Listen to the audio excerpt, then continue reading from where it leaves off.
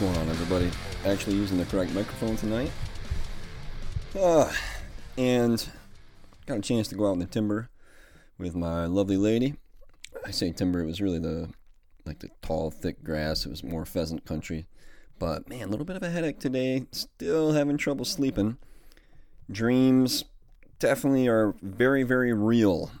Nothing too terrifying yet. Some strange dreams, but super duper duper realistic. And again, I really hadn't been dreaming very much when I was smoking, so maybe it's just like I'm having dreams makes it feel different, or the dreams themselves feel extremely realistic.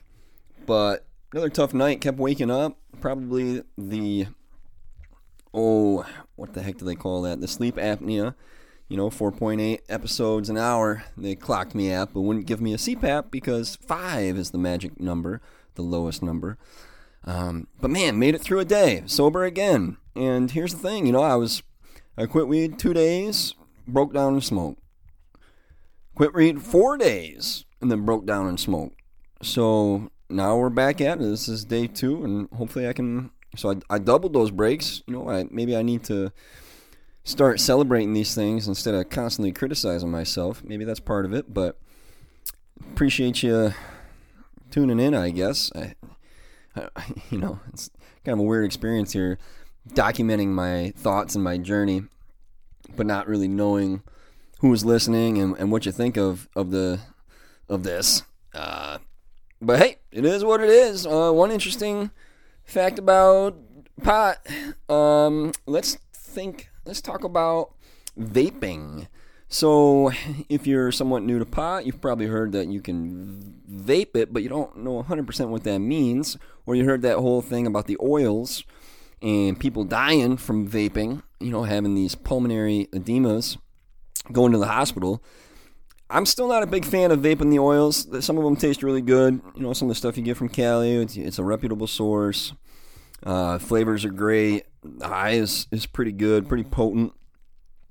But man, you can vape the flower too. You can get a pen where you grind up the herb and put it in there, and you can vape the flower, and that's 1,000 times safer than vaping the oils. So there you go. One little fact about pot. But one reason to quit is the lung function. Hello.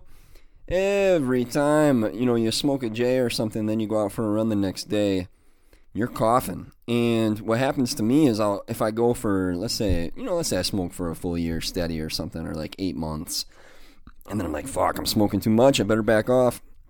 So I take a week off or something, or I try to quit forever, 100 times. Man, it's like day 5 or day 6 when I'm training heavy, that's when the coughing starts, not right immediately. And you're hacking up phlegm just like a cigarette smoker would. It's pretty gross. Lung function definitely impaired. Don't get me wrong, I've done a triathlon. I did a sprint triathlon the day after smoking a Fat J with a friend. And, I did pretty well in that race. Would I have done better without the J? I mean, come on, almost certainly. Bad pot experience. I would say a bad pot experience would be the stress that comes from that's associated with the drug, like the time. Like one time I bought a bunch of keef and I was trying to turn it into butter, and I fucked it all up, and I was hiding it because I was in an apartment. I didn't want anybody to see it, and it was expensive, and then I ruined it. It was no good. And I just think about all the money and the time I have spent around this habit, and it was all a waste, It's like, man, I could have been doing so much more stuff. So there's one for you. Man, I am really looking forward to this upcoming school year. I have so many ideas. This will be my 3rd year teaching this grade level. First year was COVID pandemic, middle of it. Second year, so we went, virtual in March basically, and how can you get these little kids to do anything like that? And then year 2 was all the restrictions, the masks and desks 6 feet apart, and kids can't share things, and try telling these little kids they're not supposed to share things or touch each other. So this is year 3, and in spite of all that, I did have the best data on the team as assessed by other independent teachers, the reading specialist, the math specialist, and that was after my class was quarantined. I actually had a kid throw up in their mask and get sent home, and then boom, sure enough, she tests positive. Well, who cleaned her up? This guy. No gloves, no nothing. And so our class was quarantined, and this is after we had been gone on break, right? So no doubt she got it from her dad or something, who was out seeing people, and then came back, had it. So my kids were gone for like 2-3 weeks, because it was 10-day quarantine, not a week quarantine. So yeah, like 3 weeks. And then we got tested right after that. My kids still had the best data. So this year, man, I've made some bold claims. I have said to another teacher that I'm going to be like a nuclear bomb.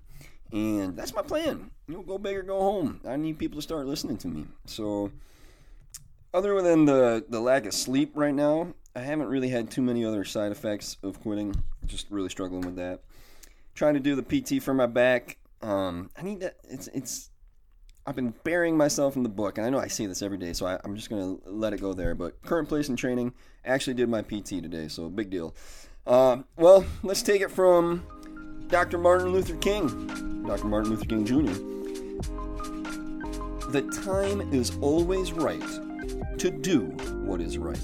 In our Bible verse of the day, John 17, verse 4, I have brought you glory on earth by completing the work you gave me to do. Man, that's a deep thought. So remember to find satisfaction in the struggle, you guys, and peace in the moment. We'll see you next time.